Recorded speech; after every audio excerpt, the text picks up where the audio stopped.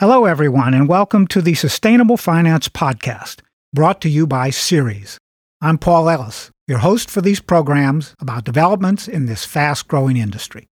Today, we're going to talk about sustainability at Bayer, which means helping people thrive while reducing ecological footprints. Klaus Kunz is responsible for ESG strategy at all three Bayer divisions. That's crop science, pharmaceuticals, and consumer health. He believes that addressing food security, climate change, and loss of biodiversity are the most material challenges in sustainable agriculture today.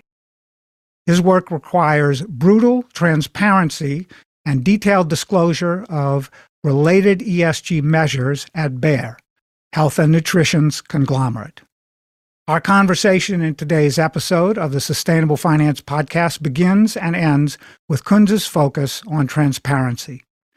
But before we start, I want to say a few words about our sponsor. I'm thrilled to talk about the important work that Ceres is doing.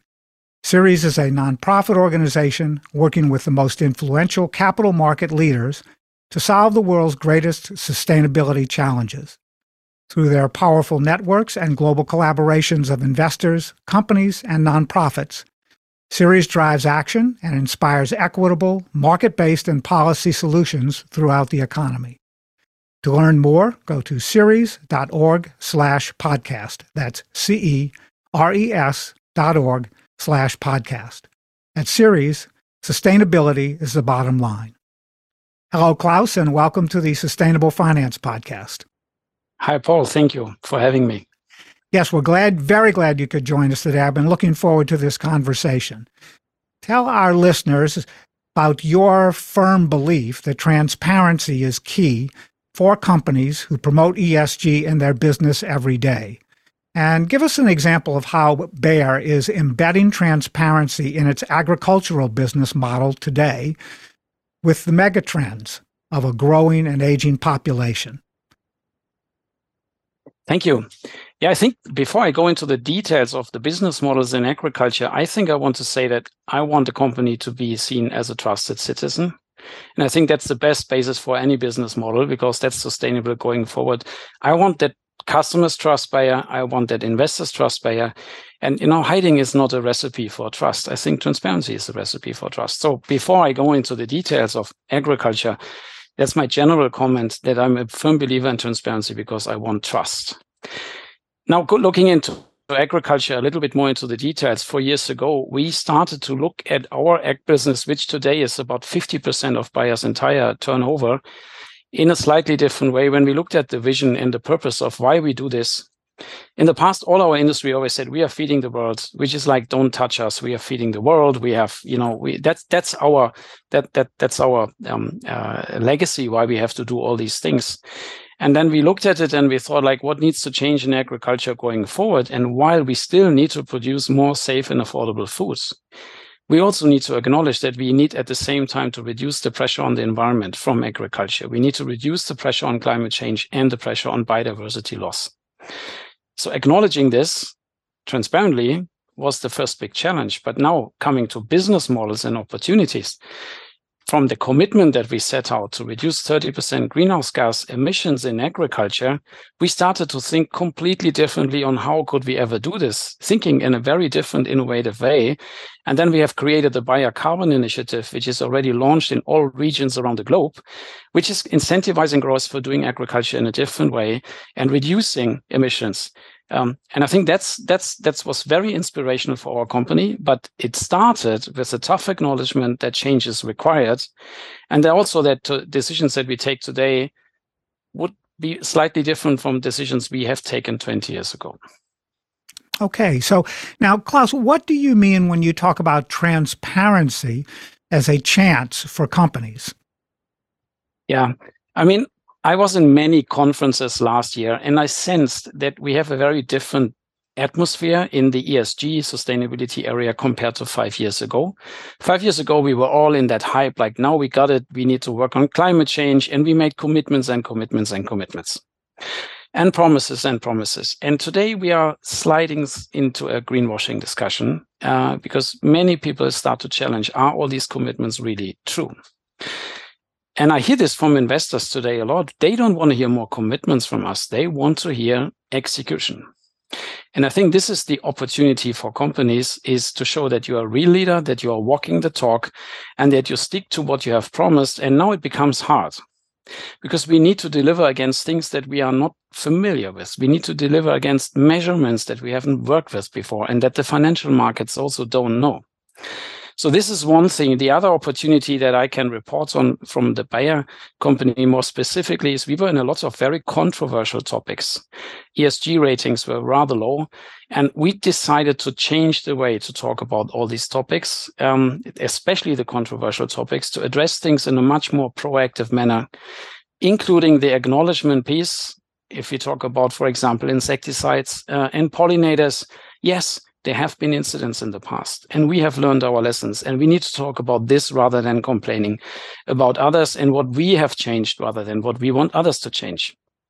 And I'm really proud because within 18 months, we have basically upgraded the ESG profile of Bayer from the lowest to the highest point. And I think transparency was key. Okay, so let's now. I'm sure you're feeling some pressure or some movement across this whole process based on the fact that regulatory environments and structures, both in the EU and the US, are accelerating in their pace. Could you just mention a little bit about that, how you're responding to those regulatory frameworks that are coming out and will start requiring some of them reporting later this year? Yeah, it's indeed very challenging. And if I look at Europe, Bayer is a European-based company. We are very much involved, and we will have to report against CSRD standards in the very near future. And also, we are deeply involved in the taxonomy discussion of the European Green Deal. And what I'm a little bit afraid is that this is a very binary discussion, where from a regulatory perspective, there's an effort to classify companies as green or not green. The problem is if the number of green classified companies is very small, and if those companies are also very small, because then where's the impact? And I was really happy. It was in fall last year, I had the opportunity to listen to the British Financial Conduct Authority and their concept to avoid greenwashing for financial assets. And they wanted to create a class, a label actually, which they call sustainable impact, for investments into companies which are not yet green, but in transition towards green. And this opens the door for investments into the big companies and also the door to push them. Because I think this is the obligation of investors is to drive us in the right direction. They have a huge power, and we need the right investors on board. And this is why I really invite investors to join Bayer and to see what we do and then to push us even further. The regulatory environments are becoming increasingly difficult, and they are also more diverging than converging. This is something which I find a little bit concerning because in the end of the day, we need to have global reporting standards and not regional reporting standards. Yes, I couldn't agree with you more from that perspective. So share with us a little bit more about why you believe that ESG investors should be supporting companies that want to become more green as sustainable business regulatory infrastructure expands globally. You've already mentioned that we've got more than one infrastructure going and that we need to look at it as a global issue, not just a regional issue, for example. So how are we going to get there? And talk a little bit about circumstances at Bayer that in the past have gone against the grain here. Yeah. I think it's very important. I mean, I support that regulatory bodies, that governments want to create frameworks which stimulates investments into sustainability. I think per se, I have nothing against this. Very helpful. I think it will take time. And that's a little bit of a problem. It took decades to develop frameworks for accounting of financials. It took also decades to develop frameworks for accounting of carbon.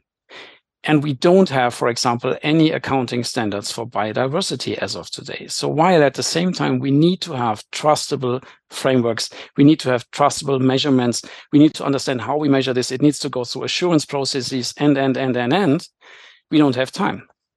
So this is why I think it's the time now that the corporations and the companies and the investors need to sit and talk and define what are we going to do next on ESG and sustainability. How can we develop programs together? How can we come to agreed standards as of today, which we accept on each side of the table as a transition to the final regulatory framework, which doesn't yet exist. This is something which I'm a little bit concerning. And of course, Bayer, with all the controversial topics from the ag sector in the past, we were not always seen as a welcome guest at the table. And this is another reason why I think transparency is the first thing that we have to do. If I come to biodiversity again, as an example, we set another goal to reduce environmental impact of crop protection. You say crop protection, or you say pesticides. We always say crop protection because we want it to sound nicer, but it's the same thing. And that was another thing where we really needed to work on a standardized way to measure this. Otherwise, we will not have the credibility that it's taken serious enough. So one of the topics that people look at when they look at Bayer from the more critical perspective is, what is our impact on the environment? We want to work on this, and we need to measure and report back in a way that can be trusted and assured. All right. So there was a very large litigation process that Bayer was deeply involved in regarding Monsanto. Could you mention a little bit about how that is being resolved and how you're working on that? Yeah, Paul, I think that it's impossible to have that conversation without this question. So thanks for the question. I'm not a legal expert on that matter, so I apologize if I cannot go into too much of details. I think it's a good sign. We have won the last cases, a number of cases in a row.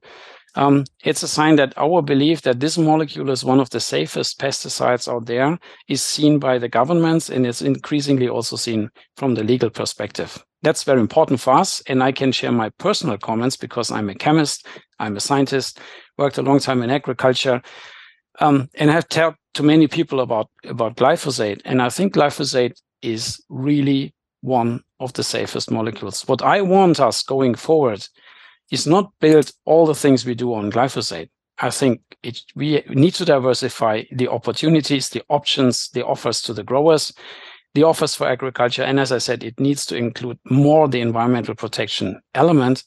But I want glyphosate to stay as a part of the toolbox that farmers need, because as of today, I think we don't have a proper replacement. Okay, now let's talk about some corporate governance perspectives. It's becoming more important in sustainable corporate business models as the regulatory infrastructures expand around the world.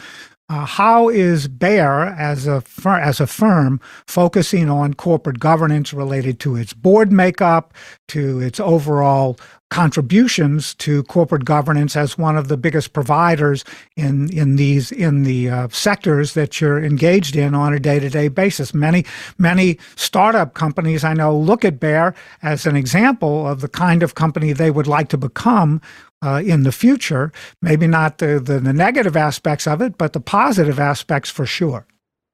Yeah. I'm very proud of the progress we made in the area of making commitments to sustainability. And when I talk about these commitments, it's not only environmental commitments, it's also access commitments. We made access commitments for smallholder farmers, for women to get access to contraception and to nutrition around the globe. So I think it's a broad set of commitments. When I talk to investors or other shareholders or stakeholders about these commitments, typically the first question I get is, it's all nice and good, Klaus, but are these commitments and the achieving of the commitments, is this linked to the remuneration of your board? And I'm like, why are you asking me that question? And they are giving me a very clear feedback. If it's not, we don't believe it. And that was very clear for me, that if you don't have a rock solid governance behind your commitments, it's not trustable. So we started to build it out. In the meantime, of course, the remuneration of our board and the top management is linked to achieving those targets. But beyond this, our CEO is also the chief sustainability officer of the company. And also more important for me is that we have institutionalized sustainability. It's not depending on individuals anymore. We have changed our processes. If you want, like the rules of Bayer have been adopted and sustainability has been broadly integrated, like as a binding principle for us, as a decision criteria in many, many areas, but also the listening. To institutionalize listening to others is on a very different level today. We have today in our supervisory board an ESG committee, so that has a very pronounced place in our highest level governance. But also we have an external sustainability council, and this sustainability council consists of a number of external experts who have a quite critical view on what we do. And they publish an annual report where there are lots of things in the report where a number of Bayer people say, what is this? But that's the point. Yes. It's exactly the point. We don't want to be again in a situation that people say, you have this technology, you didn't talk about it, we don't trust it, we don't believe it. We have a lot of concerns. We want to hear those concerns, and we want to hear these perspectives, the good ones and the bad ones from the day one onwards, so that we can position the next wave of technologies that we are developing with the trust and the confidence of society. So point is, it's institutionalized. Okay, well, that's good, and we've talked about the next question a little bit here, but let's expand on this. How has corporate reporting and disclosure changed under your guidance across all of the divisions, crop science, pharma, and consumer health at Bayer when it comes to sustainability focus? Yeah, it would be too much to say that it changed under my guidance, because this is so rapidly evolving that it's not even easy to catch up. Even for a big company and corporation like Bayer, it's very difficult to catch up. But I think our non-financial reporting part is produced under assurance, which is super, super important already for a couple of years. The sustainability report is growing annually about 30%, which shows that we make such tremendous efforts. The last time, I think we had 999 checks by the assurance companies into our sustainability report about how we are working. So I think we are at the front line of doing this in the most proper way. But as I already mentioned, it will be very interesting to see how CSRD, ISSB, and SEC are aligning or not aligning. And, we will go all together through a very steep learning curve. But I think it's important that we go together through this learning curve and not on separate rooms, in separate tables, because we will need to agree. And we can actually not accept diverging regulations around the globe. This is not helpful for anybody. So this is one thing. Beyond this, I think disclosing, not only reporting, but disclosing is not only to fulfill a regulatory call. I think it's an opportunity. And we had a very, very nice discussion, or let's say collaboration, with a group of investors. And they challenged us on ESG matters. And they gave us a long catalog of questions they wanted us to answer in a proper way.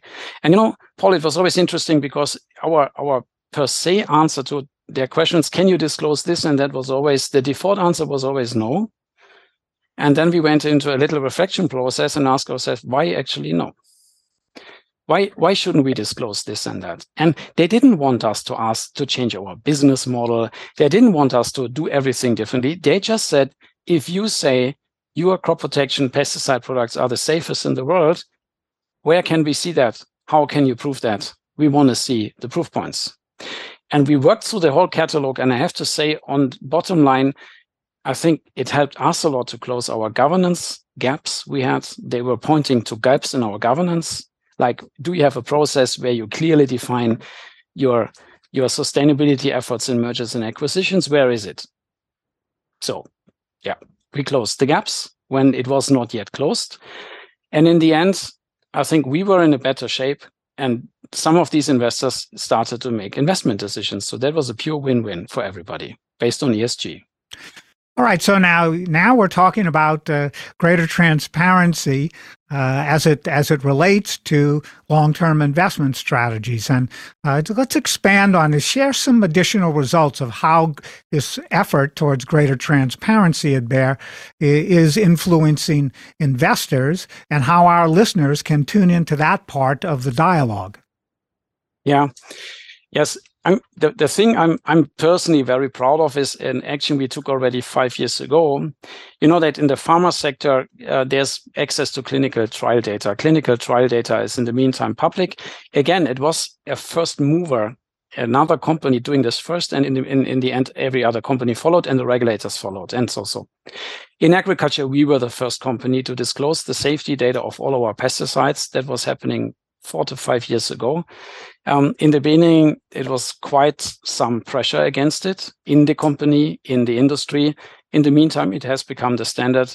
And today we go even beyond and do not only want to share results and the safety data, we also want to share how we do it, and we invite people to check and see how we do these type of things. So this was something which had left an impression that we are very serious about it, because it was a bit a taboo breaker to do this. We have done other things where we say, yes, we need to reduce.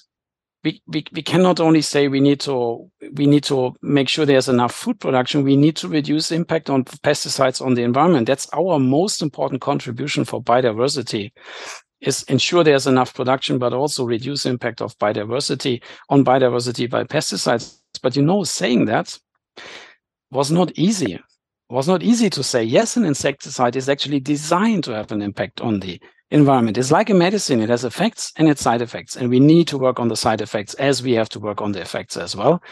In the meantime, I think this is something also really cool, that we are leading that space in working on molecules coming with the lowest possible impacts based on trusted methodologies. You can read it in our sustainability report. And over these transparency initiatives, you can connect to us via the website. There's many opportunities to come into contact with us and to see what we actually do. Klaus, I know there's an awful lot of material that you sent me that we can share with our listeners, and I really appreciate you taking the time today. There's probably at least one additional conversation we can have down the road about this, but at the moment, where online can Sustainable Finance Podcast followers go to learn more about sustainability and transparency in Bayer's business model, and how can they reach out to you with questions about the topics that we've discussed in today's episode? So the first recommendation is check out the sustainability report. It's published on an annual basis. The next edition will be published on February 28th. So only a very few weeks to come. And I can share that the team is extremely busy in compiling it, also in the discussions and the checks with the assurance companies. So this will be coming very soon. Then you have it hot off the press. Where are we as of today? Good. We have a lot more information on the website around the sustainability commitments, how we are measuring these things, how we are making progress against it. And if all this is not enough, please just send me a note on klaus.kunz@bayer.com and I will get back to you happily. Great. Klaus, thanks very much for your time today. And Klaus Kunz is leading ESG strategy at Bayer. And to our sponsor, the Ceres Accelerator for Sustainable Capital Markets. The Ceres Accelerator is a center of excellence within Ceres that aims to transform the practices and policies that govern capital markets to reduce the worst financial impacts of the climate crisis. For more information, go to ceres.org/accelerator. That's CERES.org/accelerator. And to our listeners, join us again next week for another episode. I'm Paul Ellis, and this is the Sustainable Finance Podcast.